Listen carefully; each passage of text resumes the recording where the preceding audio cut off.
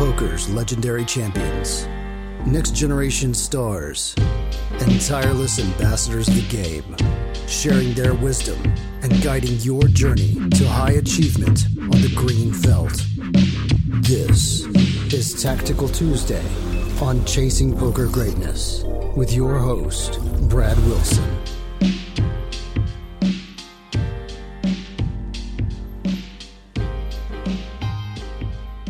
Welcome, my friends, to another episode of Tactical Tuesday here on the Chasing Poker Greatness podcast. Today, we've got a couple of hands that John has played over this seemingly never-ending month of the Elite program. By the time you're listening to this, the month will be over, but John and I are recording this episode early because he's taking a much-needed vacation, and I'm going into the wilderness and not going to be talking to anybody for about 4 or 5 days. So not around to schedule next week's episode. What's up, John? Going on? Look at us, working early, working hard, getting things done before deadlines.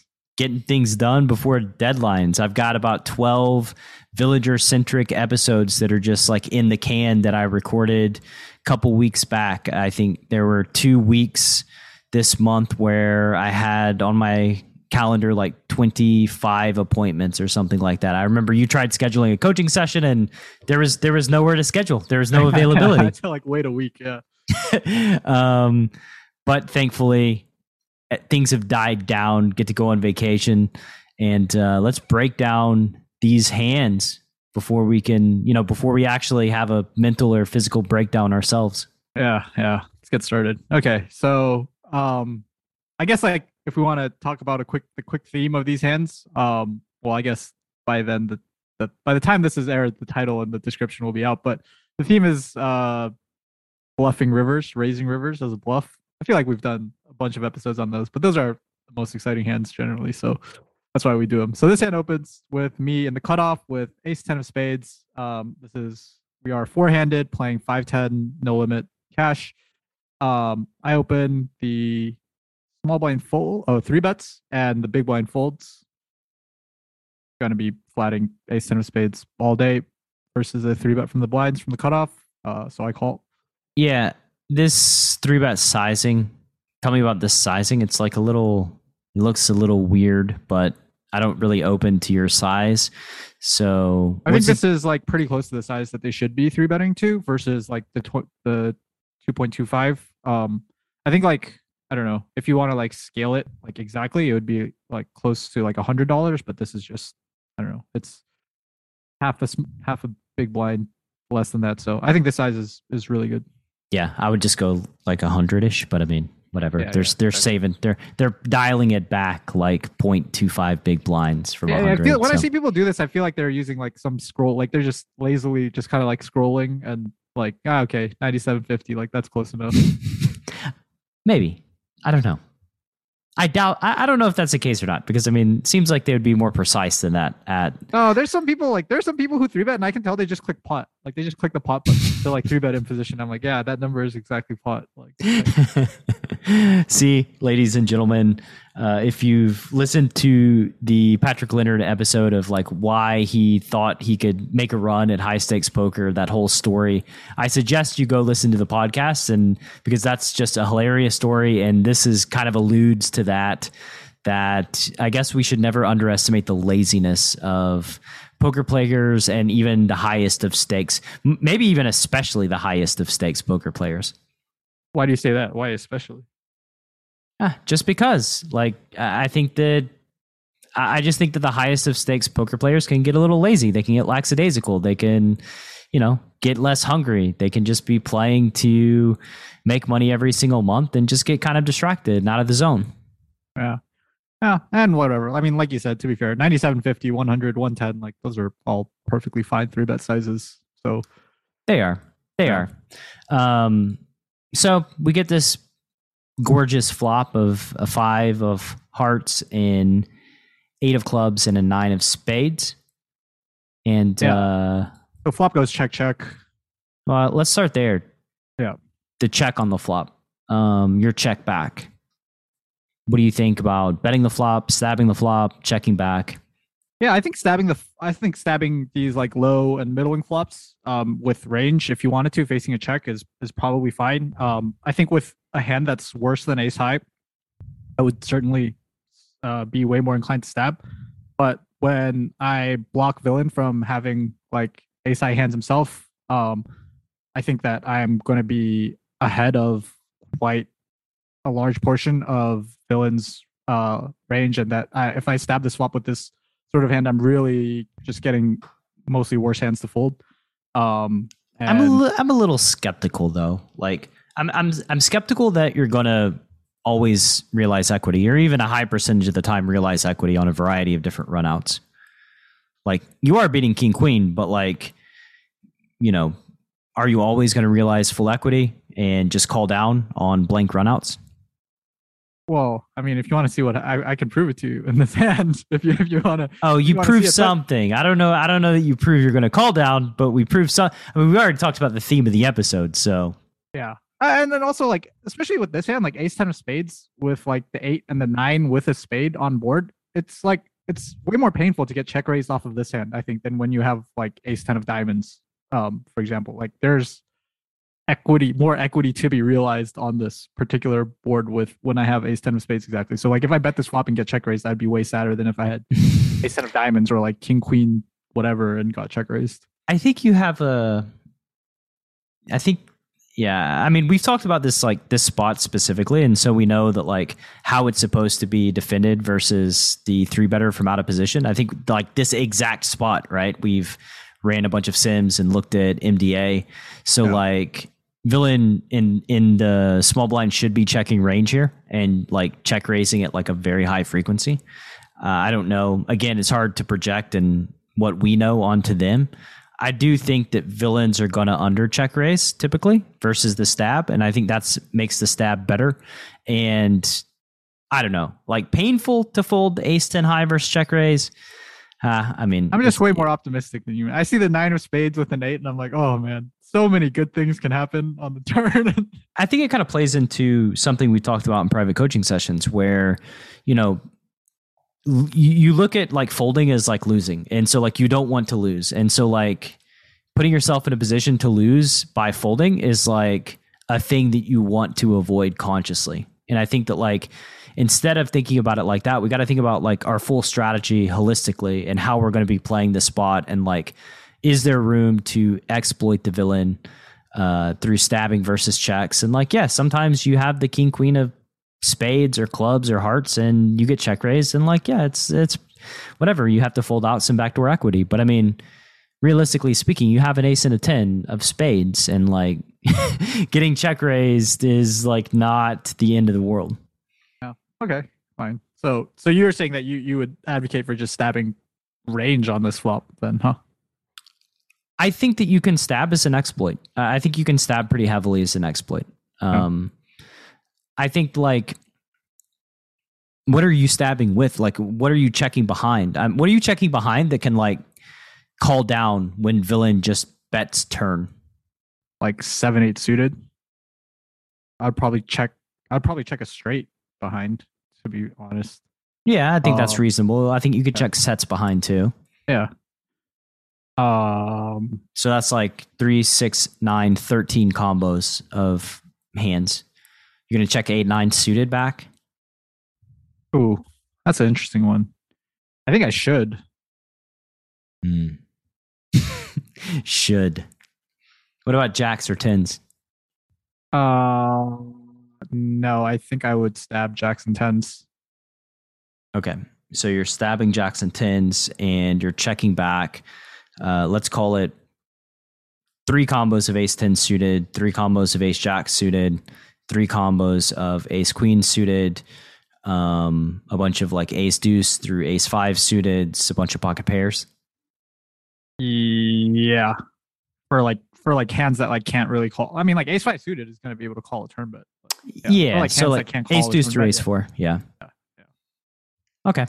Anyway, I think this is like a spot that, you know, we've broken it down when you're the pre-flop aggressor. And so now I think we need to break it down using a mix of like Pio and MDA as the pre-flop caller versus check on this code red board where there's a straight possible and it's middling And to be like, I don't know, to be fair, like to, kind of like further your argument, I guess, like if I was only given two choices and it was one was either check range on this flop or stab range, I would pick stab range. Yeah, for sure. And I just don't know. I mean, let's think about this. Like, so before, for the listener to catch up, John played a hand where like it was a board like this and he bet out with jacks and got raised 2.5x and he jammed the flop. Right.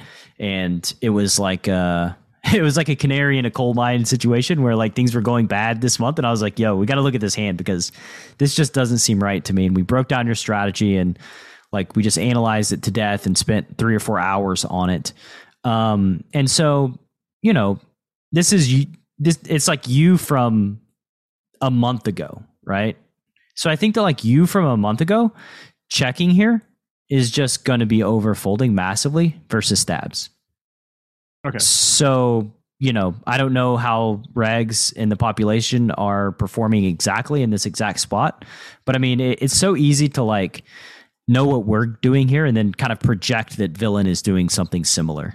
When we don't really know what their strategy is on this board. Like, did they do a 3-hour coaching session on this spot? I don't know. Probably not. Yeah. And I will say that is like historically, like, or I mean, even to this day, it's like a really big problem for me. Like, even when I start doing something new, I immediately just start projecting like, oh, my opponents are probably doing this thing too. Like, so I should just be careful about which hands I'm stabbing because, yeah, they're good. In this case, like, I'm going to get check raised like crazy on this flop.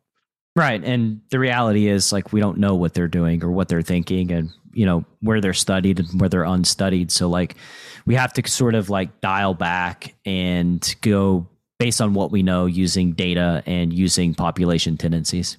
Yeah. Yeah. Okay. So with all that said, we check back. We don't bet the flop. We don't stab. And the turn is a deuce of clubs. And now the villain bets half pot.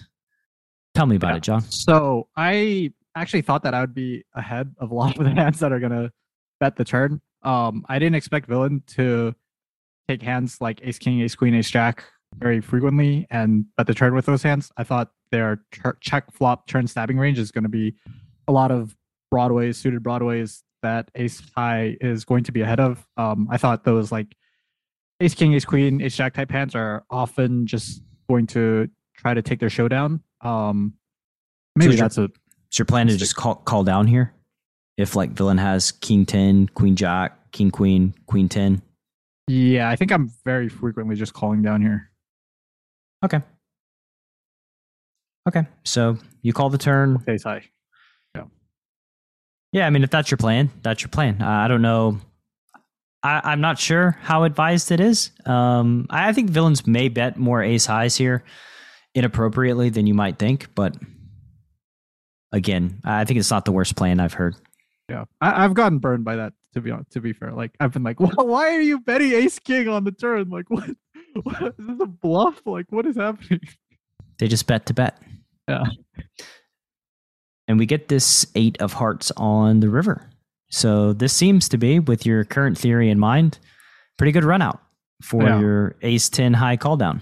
Yeah, I agree. I think it's a pretty good spot, or definitely a good run out to call. Board pairing is great. I forget what size villain bets on this turn, but I remember they do bet. Yeah.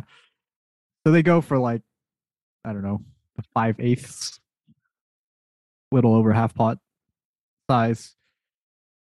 So I don't know. At here, like at this part, this is where I sort of pivot, and like I just thought like the 8 is just like such a good card for me. Like I said, I'm gonna have so many, like 8x is just gonna be a big part of like my value range that checks back the turn and then calls the flop.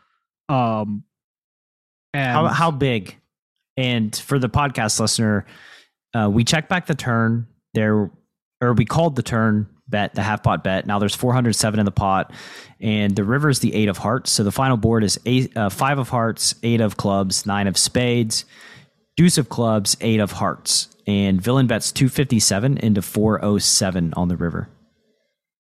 Right. So again, like another kind of component to, well, I do decide to jam over this bet. Like another kind of component, that like went into my thought process is that, like, you know, if villain does have a value hand, is most likely capped to one pair. Don't think villain ever shows up with better than one, or now I guess two pair, but like an overpair.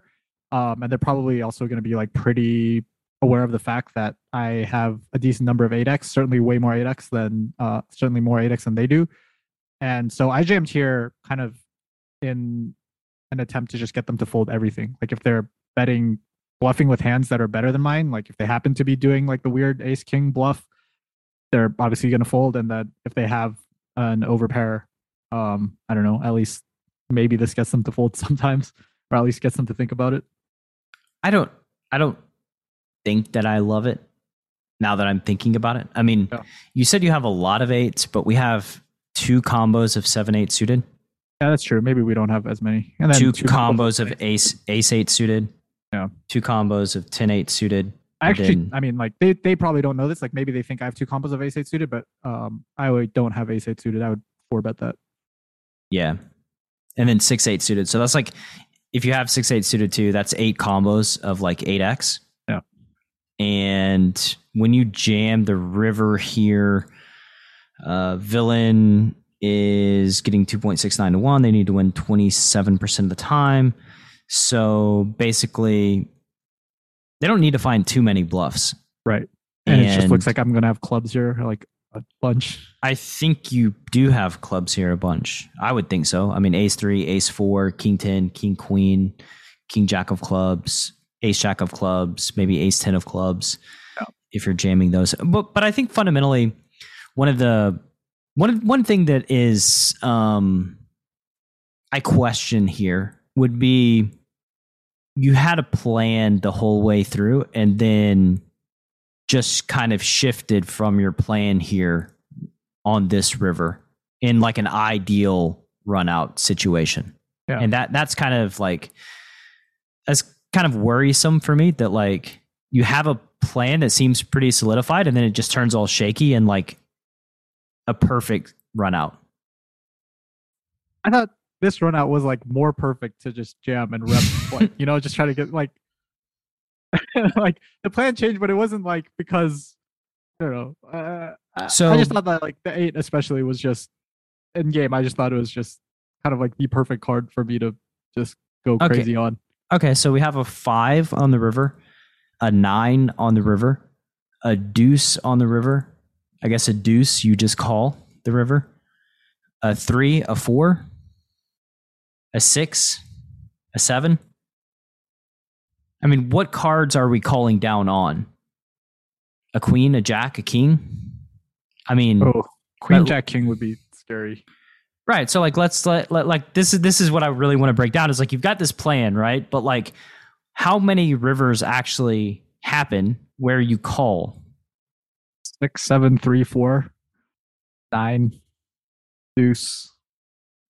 You think a 9? I think a 9 is probably more credible for you than an 8. You have 9, 10, jack 9. I mean, I just like the 8 is just like, oh, the second pair check back thing is just like, you know, that's just so. I feel like that's just like so at the front of like people's minds when second pair. It is. Yeah. It's fair. I mean, it's a hand that is like a very natural check back hand, and like sometimes ace x or 9x bets the flop, like either way. So I understand why you're jamming the 8.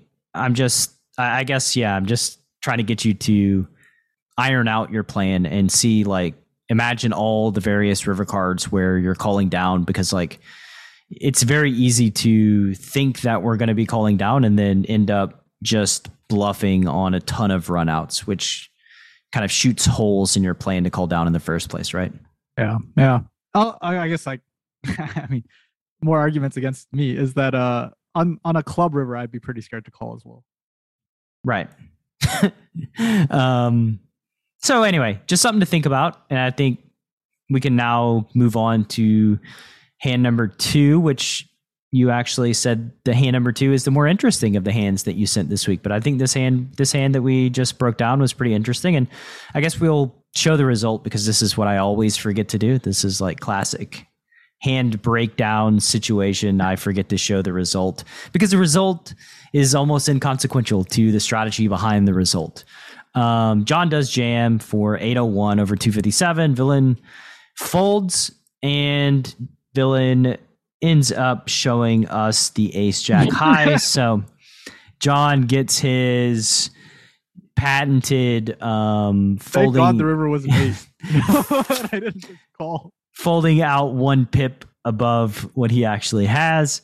So let's see if John's run good in folding out some slightly better hands can hold up right after the break.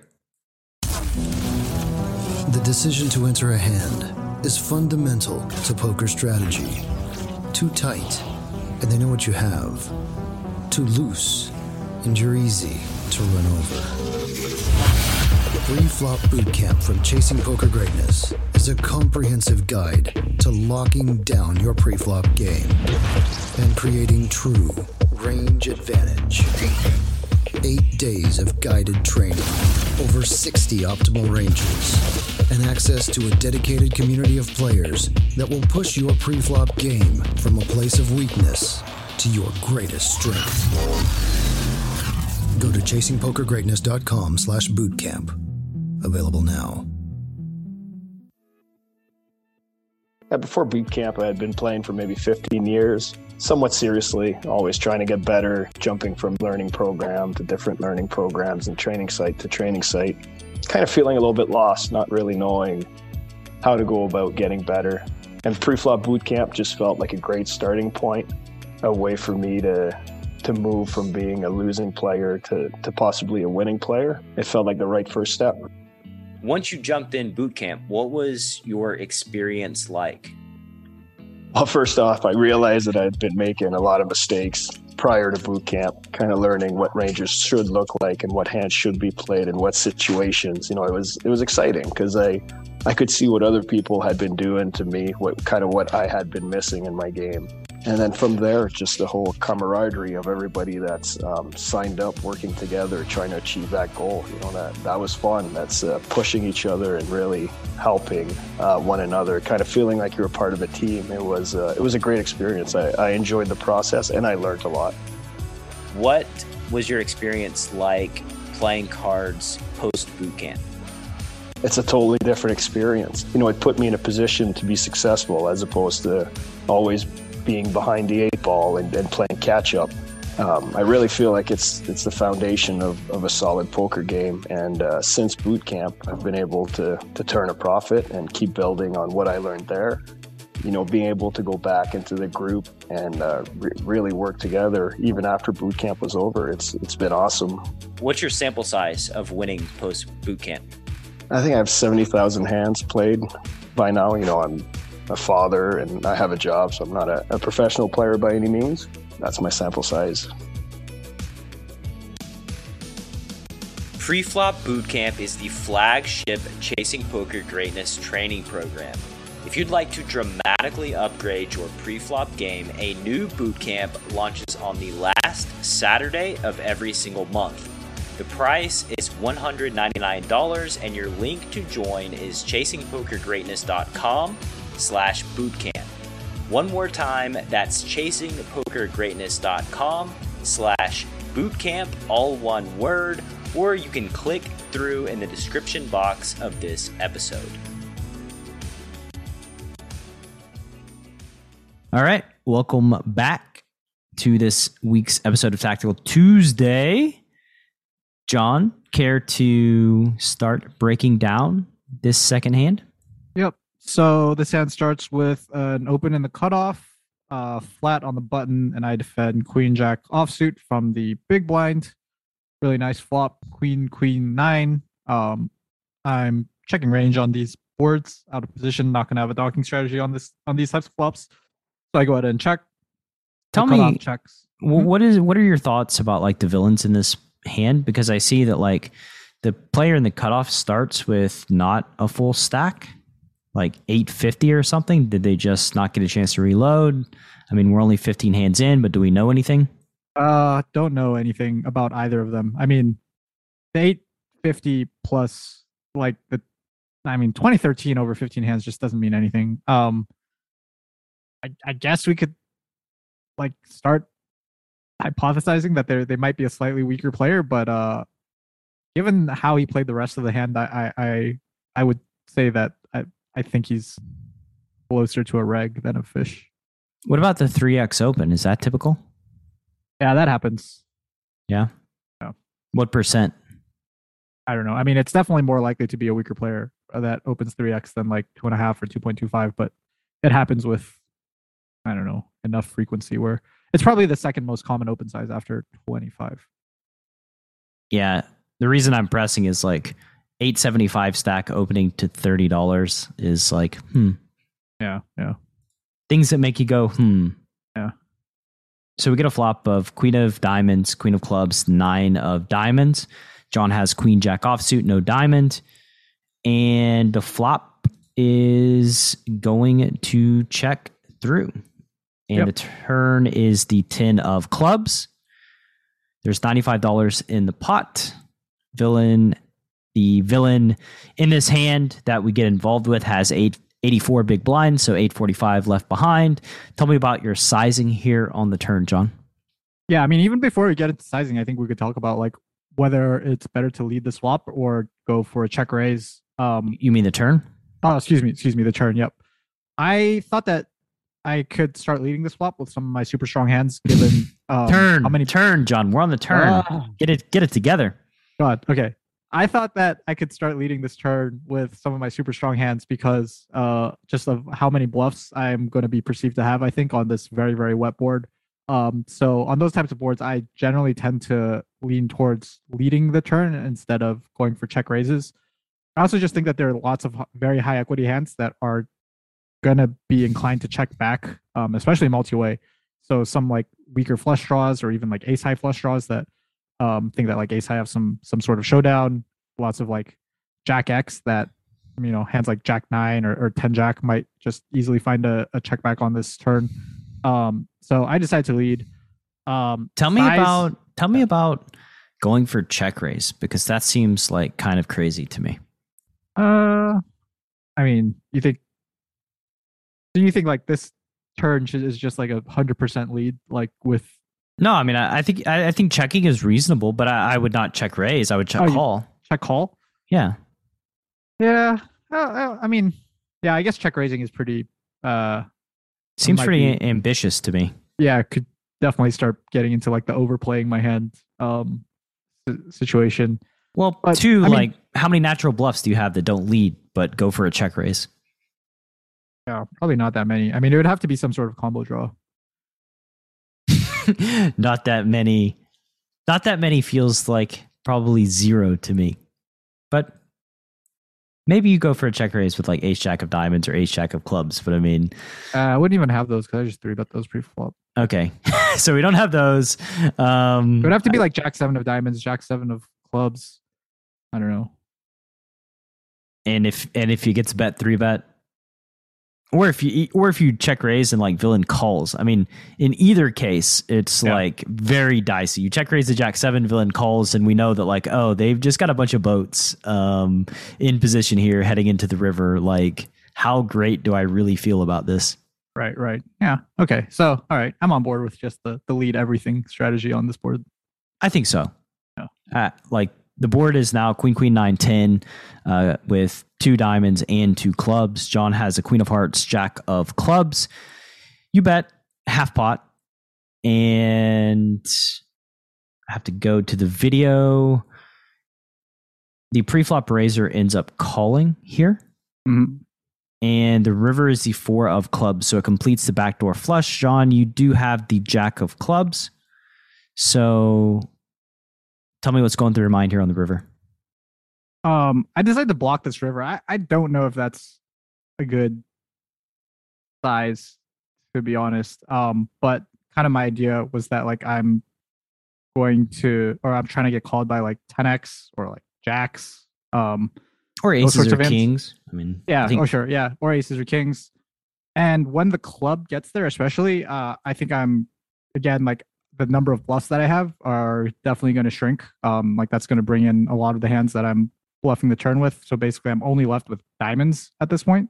Mm-hmm. So again, just like when I think that I am going to be perceived to have not too many bluffs, I usually go for the small size when I'm out of position. Yeah, I think that's reasonable. I think it's like tough to go big here and get called by worse. you go like 2/3 or 3/4, like it just feels like villain's going to end up calling with like backdoor clubs themselves, and you know, genuinely considering folding a hand like aces or kings. I mean, this river just like completes it completes lots of things. Like the only hope is that you have some like busted diamonds. Or some crazy Jack X, like some crazy Jack X. I mean, like Ace Jack, I guess. That doesn't squeeze pre. Jack 8 of spades or something. Jack 8 of spades is a straight. Oh, excuse me, Jack 7 of spades.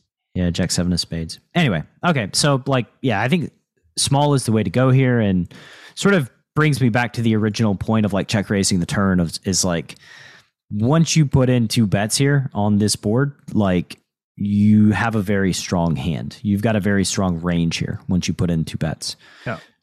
Even when you go for a third. And now villain does something that is not villain does something that is not call and pay us off, which would be the hope.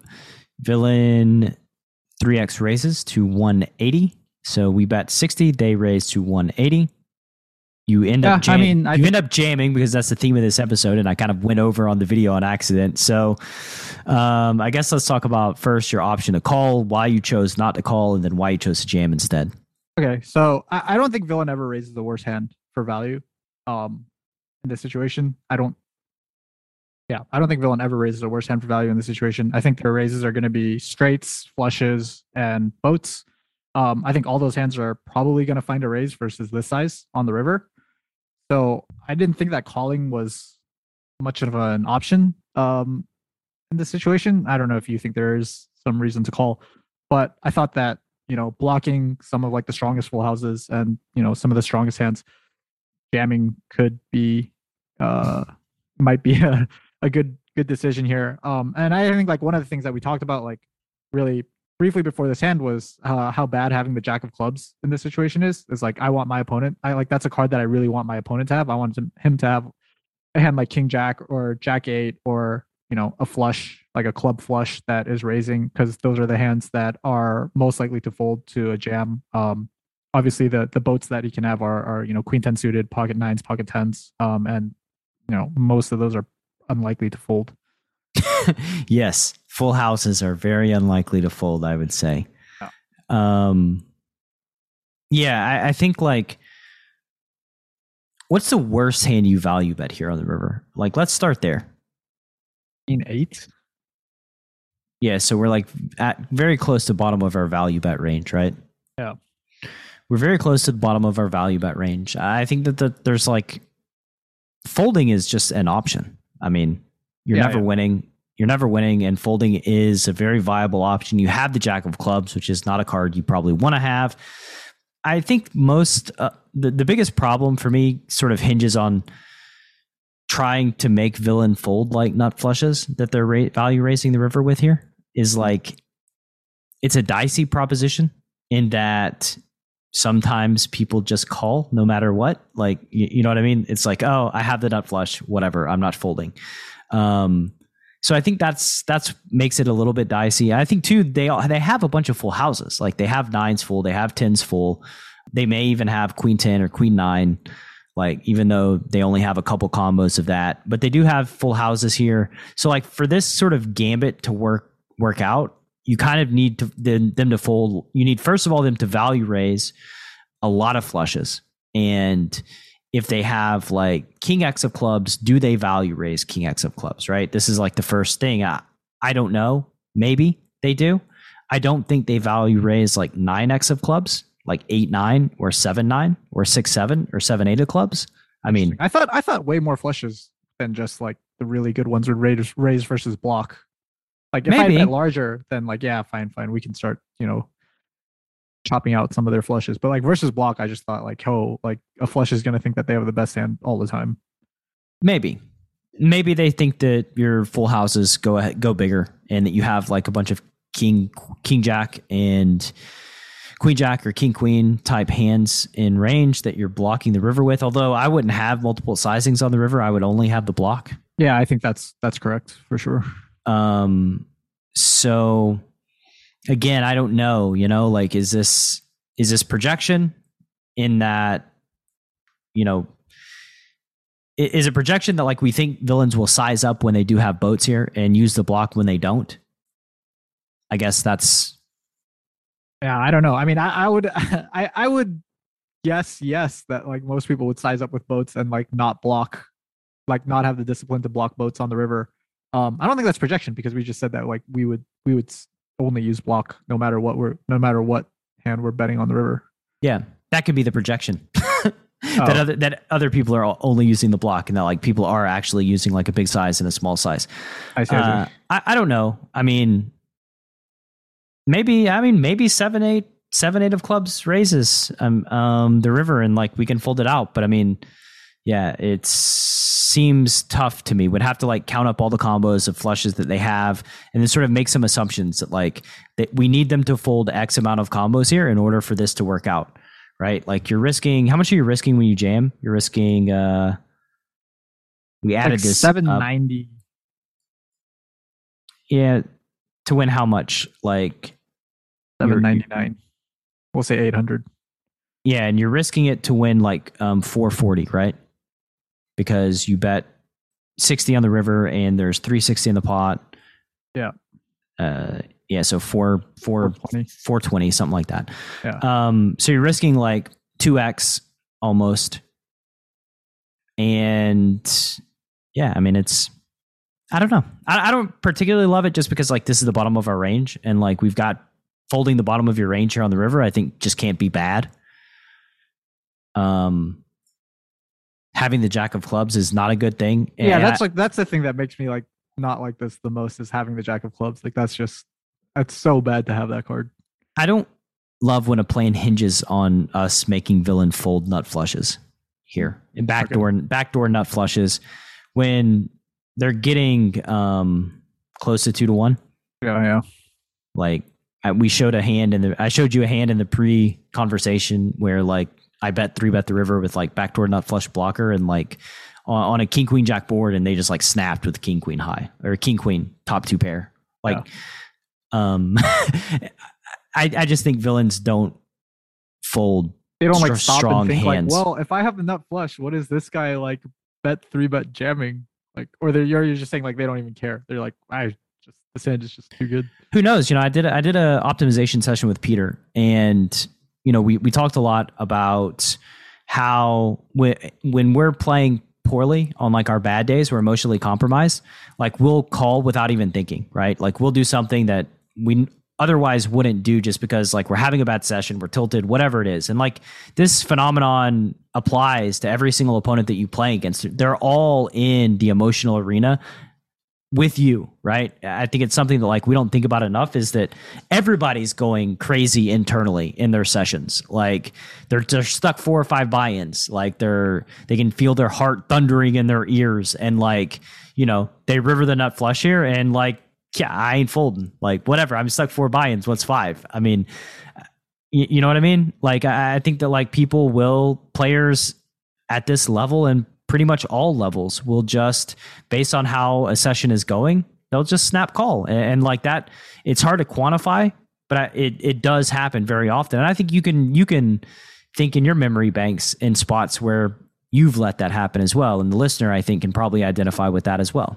Yeah, for sure. Okay, so, hey man, I don't know. This spot, I was like, hey, my coach told me to stop turning pairs into bluffs. So I've stopped. Now I'm turning trips into bluffs. Yeah, you took it a step further. You started turning trips into bluffs instead of pairs.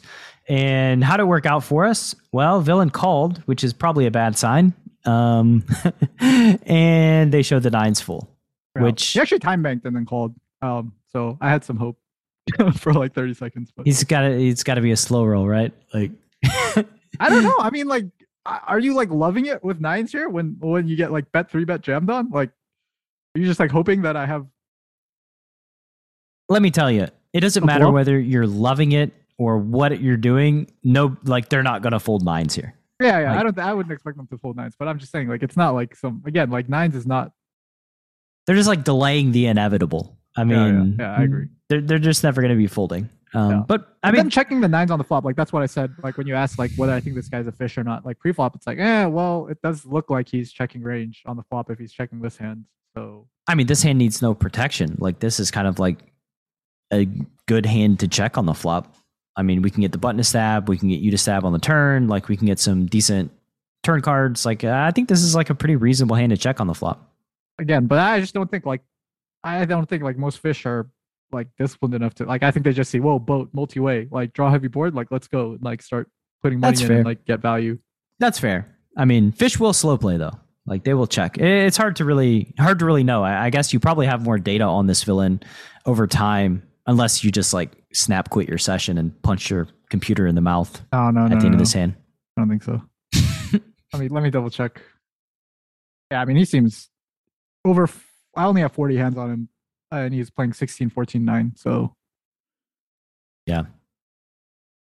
Well, 16, 14, 9 looks pretty wow, I nitty. bluffed a tight guy. Fuck. Yeah, you tried to three bet a nit on the river. I don't know. I don't know if that's like a step up or a step down. That's why he tanked with the. Yeah, I guess maybe you could. He probably doesn't even raise the nut flush on the river in the first place.